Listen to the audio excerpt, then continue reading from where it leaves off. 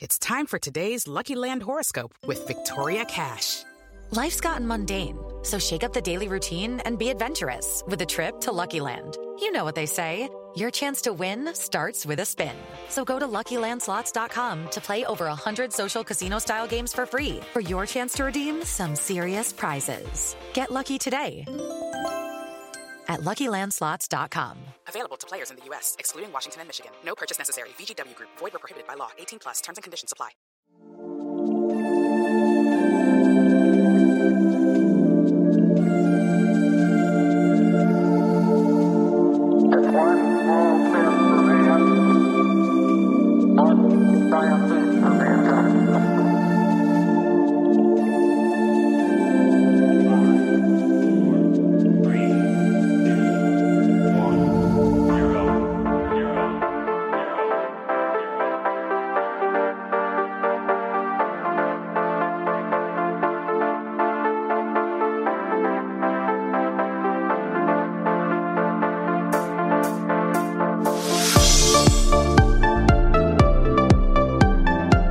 Hello, listeners, and welcome to Ohio Mysteries. This is our 10-minute mystery edition, a little slice of intrigue in the middle of your week.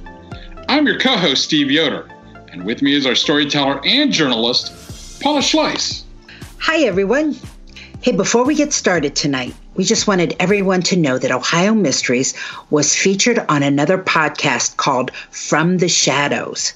The hosts there, Shane, Jason, and the judge, asked us to present a mystery from their neck of the woods in Bucyrus, Ohio. So we joined them to explore the unsolved murder of a well-known local businessman, John Wren. It's a very intriguing case with multiple theories. So if you want a bonus Ohio mystery this week, go check it out. Now, be sure to search From the Shadows podcast. For some reason, if you don't throw the podcast part in there, you might get directed to another From the Shadows. Or you can just go to our website, ohiomysteries.com, where we've added it to our lineup, so you can just follow the link. Now, for tonight's 10-minute mystery, we've got a case out of Bel Air, Ohio. That's a speck of a village in Belmont County, just about 1.5 square miles. It's right along Ohio's east central border, just across the Ohio River from Wheeling, West Virginia. As small as Bel Air is, it left its mark on Ohio history. There used to be dozens of glass manufacturers in the area, leading Bel Air to once be known as Glass City. It was an era that lasted more than a century, only ending in 1984 when the last glassmaker closed its doors, though there is still a glass museum in town. In more modern times, Bel Air has made a couple of cameo appearances on the silver screen. Bel Air used to have a toll bridge that was filmed for the 1991 film The Silence of the Lambs, and its railroad viaduct showed up in a 2010 film called Unstoppable. Now, the population today is a shadow of what it once was. Bel Air was once home to 15,000 people. It has dwindled to about 4,000 now. Our story takes place in 1982 when the population was still about double that, and one of its residents was 21-year-old Leon Arthur Monser. Leon was a slight guy, 5'6", 145 pounds. He had shoulder-length brown hair and hazel eyes. Now, Leon had a responsible side. He juggled 3 jobs and was a devoted father to a 3-year-old daughter that he simply adored. He also had a troubling side. He spent way too much time in bars on both sides of the Ohio River, nursing his addiction to alcohol. And he had a violent side. He had a hair-trigger temper, and he had been physical with both his wife and his girlfriend. His wife, Irene Zimmerman, had enough. She and Leon were in the process of getting a divorce, but in the meantime, they were both still living together in a home on Indian Run Road. There was something else going on that winter of 1982, though. Nobody could really pin down the source of it, but Leon had developed a paranoia. Those around him thought he was acting unusually nervous all the time. He had also become really overprotective of his daughter, Julie. He wouldn't let her leave the house unless he was by her side. He even stopped everyone from taking her picture. Yes, there were many sides to Leon Monser, but this side was new. There was one clue to this uncharacteristic behavior. In February of '82, someone left an anonymous letter in his mailbox. Now, it wasn't mailed. There was no address, no postage stamp. That meant someone had been right outside their home, slipping it into the mailbox. And it was all the more unnerving because it carried a message that used letters cut from a glossy magazine. All it said was, "Leave it alone or you're dead." Leon threw that letter away. Irene didn't understand the threat. She guessed as much as anyone might guess, that it sounded like Leon knew something he shouldn't have known, and he was being warned to forget about it. Several days after receiving that letter, now we're at February 21, 1982, Leon told Irene he was going out for the evening. He quipped that he had a hot date, but didn't say with who, where he was going, or when he intended to be back. He dressed in a tan velour shirt, blue jeans, and a blue jacket with brown stripes, and he pulled away from the house on Indian Run Road in his gray Dodge Aspen. Leon didn't come home that night. Irene wasn't concerned. Sure, he lived there, but they weren't a couple anymore. But then, the morning after, one of Leon's 3 employers called the house looking for him. Leon had not shown up for his shift. 2 days later, Irene found Leon's car. It was idling in a ditch, its lights still on National Road near a place called Powerline Park. That was a really popular spot for off-roaders in the Belmont County area. At first, Irene was thrilled to see it. She told a reporter, I was happy. I was really happy because I figured maybe he was in there sleeping or something like that." But Leon was not there. The car had been abandoned.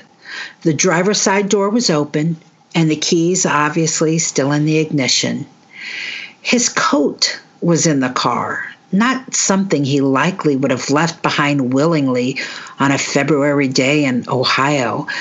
He also left his cigarettes and lighter in the car, things his family couldn't imagine him going without. The interior of the car was covered in mud. It looked like there had been a struggle. As a matter of fact, years later, when Belmont County Sheriff Fred Thompson was reviewing the case, he said it seemed to him like that was evidence of foul play. Sheriff Thompson said, "Sounds like someone knew he was going to be out there on this road at a certain time, and they had a surprise for him." But if there was evidence in that car, it was lost the moment police told Irene to take the car home. The Dodge was never forensically examined. In the months that followed Leon's disappearance, 3 people who knew him said they thought they saw him from a distance. Even Irene began to wonder if Leon was alive. For 6 months after her estranged husband's disappearance, she said she and her daughter constantly spotted a man in a pickup truck who appeared to be following them. And on occasion, over the next 2 years, she would spot a man, always in jeans and a dark hooded sweatshirt, hanging out in the shadows right outside her home. The man's face was always obscured. Was that Leon? Was he staying away to protect his daughter? "I thought it might be him," Irene said. Julie was everything to him. So was that him wanting to see her, to know what she looked like? I don't know. Irene never called police to report the man in the truck or the man watching the house. Of course, the other theory is that it wasn't Leon, but his killer. Maybe someone making sure Irene wasn't doing something or going somewhere or communicating with someone, the same sort of thing that had gotten Leon killed. Police interviewed family and friends about who might have wanted to do Leon harm, but they insisted that in spite of his short temper, he got along well with others, even considered him a people person. I did find one story that mentioned very briefly, not long before Leon went missing, he'd had an altercation in the nearby city of Wheeling, West Virginia. There were no details about the incident, just the author noting, for the record, that there was a lot of mob activity in the area at that time. In addition to the man in the truck and the man watching from the shadows, Leon's wife Irene had to put up with some cruel, anonymous phone calls. In one call, a man asked if she wanted to know where Leon was. Yes, she told him. Well, his head's in a garbage bag in the river, and his arms and legs are out in the strip pits, he said, referring to a nearby strip mine. But Leon Monser has never been found. In 1988, he was legally declared dead, 6 years after he vanished. His mother was the beneficiary on a small life insurance policy he had. She had continued to pay the premiums after he disappeared. Ryan Allar of the Belmont County Sheriff's Office said detectives have little doubt that Leon died long before a court made it official. To the frustration of those who hoped to solve this case, the Belmont Sheriff lost the case file for years. And except for his family, Leon was all but forgotten. But in 2007, more than 20 years after he vanished, his file was found, and modern-day cold case investigators decided to take another look. They made sure his dental records were added to databases that collect info about unidentified remains. And in 2015, investigators even followed a lead to Columbus, where they dug up a basement in search of his remains.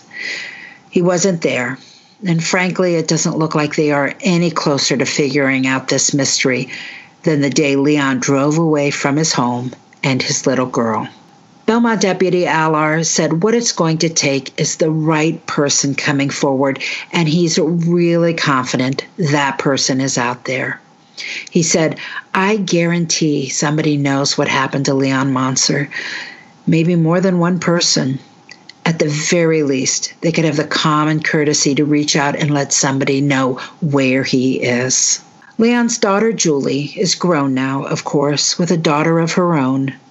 She told reporters she doesn't remember her father, but that hasn't made it any easier to spend her entire life not knowing his fate. She said she feels his presence from time to time. She used to think that meant he was alive, but she's come to accept that that's probably just wishful thinking.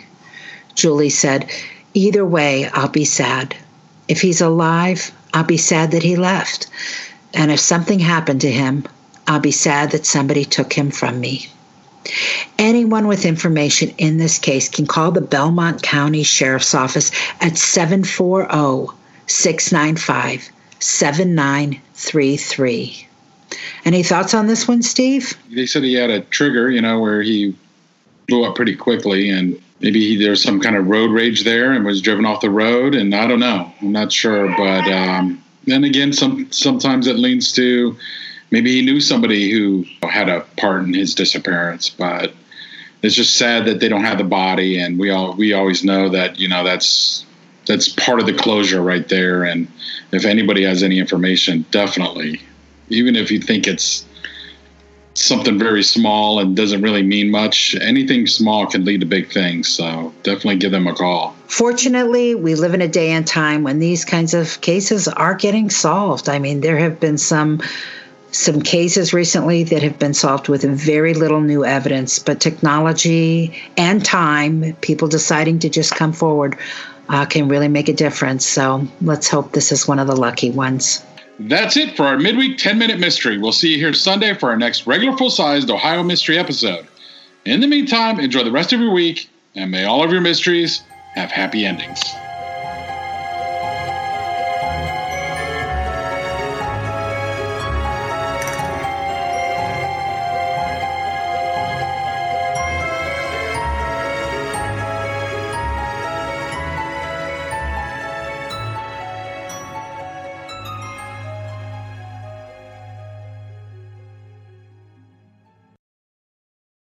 It's time for today's Lucky Land horoscope with Victoria Cash.